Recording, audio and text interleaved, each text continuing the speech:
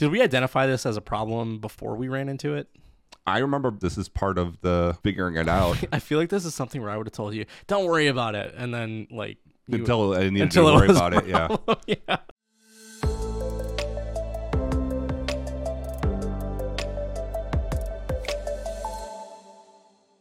So ASP.NET Web Forms. Part of all of this is understanding the life cycle of an application, right? So ASP.NET Web Forms has one. So it goes like page load, then click events, then load events, then pre-render, then rendering, whatever it is.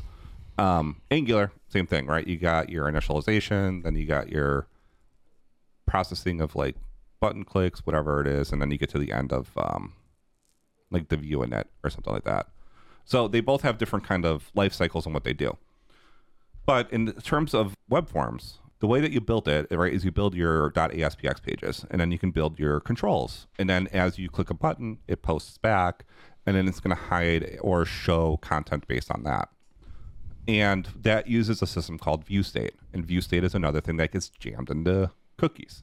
Think of ViewState, because most people probably don't know what it is. Think of ViewState as you take all the information on a form and you serialize it into a illegible blob of nonsense, and you tuck it in a hidden form element, and that gets sent up to the server. The server deserializes it, modifies it, puts it in a bunch of variables that do make sense.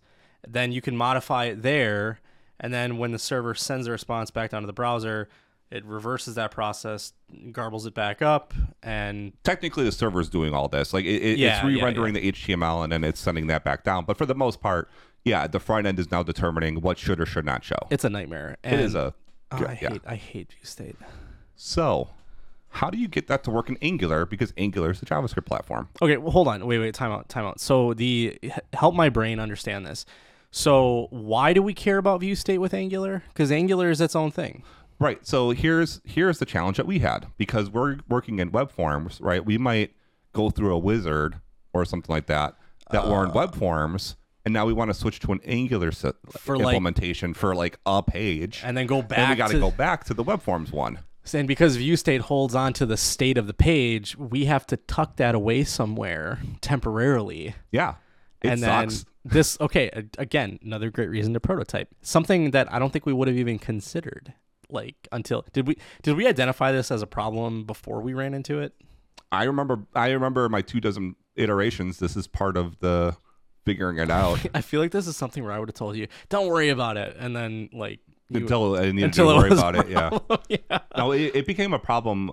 Here's the thing. I know it was part of one of the initial lists, but like there was like 10 different initial lists. So it's like it's one of the iterate. It wasn't probably on the very first one, but it definitely wasn't on the last one. Yeah, man, it's ridiculous how many problems we had to solve to do this. Right. So, and this is kind of going back to the point of what do you prototype, right? And this is kind of the right. And this is a good example of, okay, like you have to distill it to the fundamental problem. What are you trying to do? You're trying to navigate from web forms to Angular and then back to web forms without losing state, without losing data. Yeah. Jeez. Okay, so yeah, this is kind of why it took a long time. Yeah.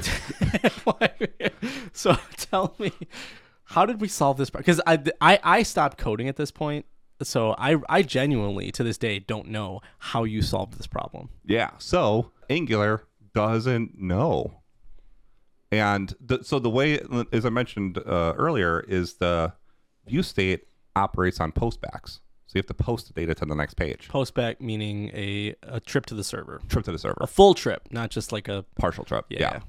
So when we have a button, we have to redirect that button to post all the data to the Angular page. And Angular can't decode the posts.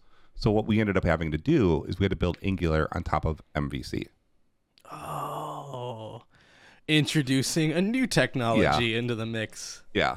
And I don't know. I feel like this is, I don't know how much of this you actually remember, or just is like all like discovery to you right now. Like, oh, this is all clicking now. I probably should have known all this.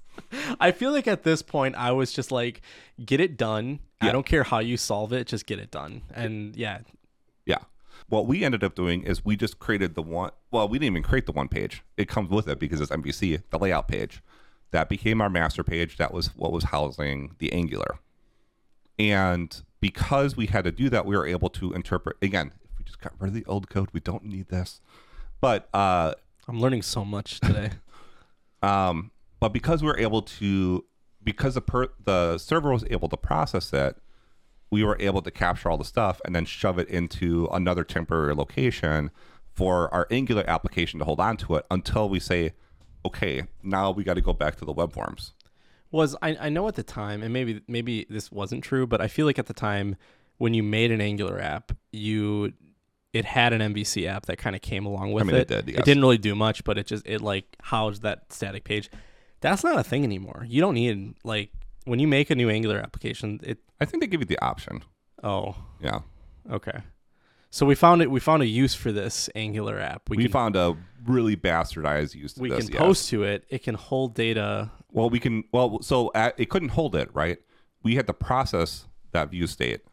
What do you mean process? So we had to process all the cookies and all the data that got posted back to us, and we had to decipher which things we did or did not care about. Wait, we don't just hold on to all of it. We pull bits of it out. Well, so there's a couple things that are relevant, and one of them is the refer URI, like where did it come from, so that we can go back to that original state.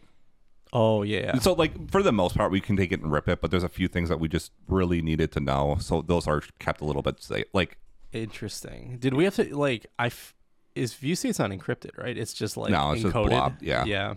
So even though it's a separate app, we could easily like decode it, read it. Yeah. We use the view state to basically figure out where to send them back to. To restore state of where we were, right? But it also identifies the route that you came from. That's part of the data that came through. Yeah. Yeah. Okay. Huh.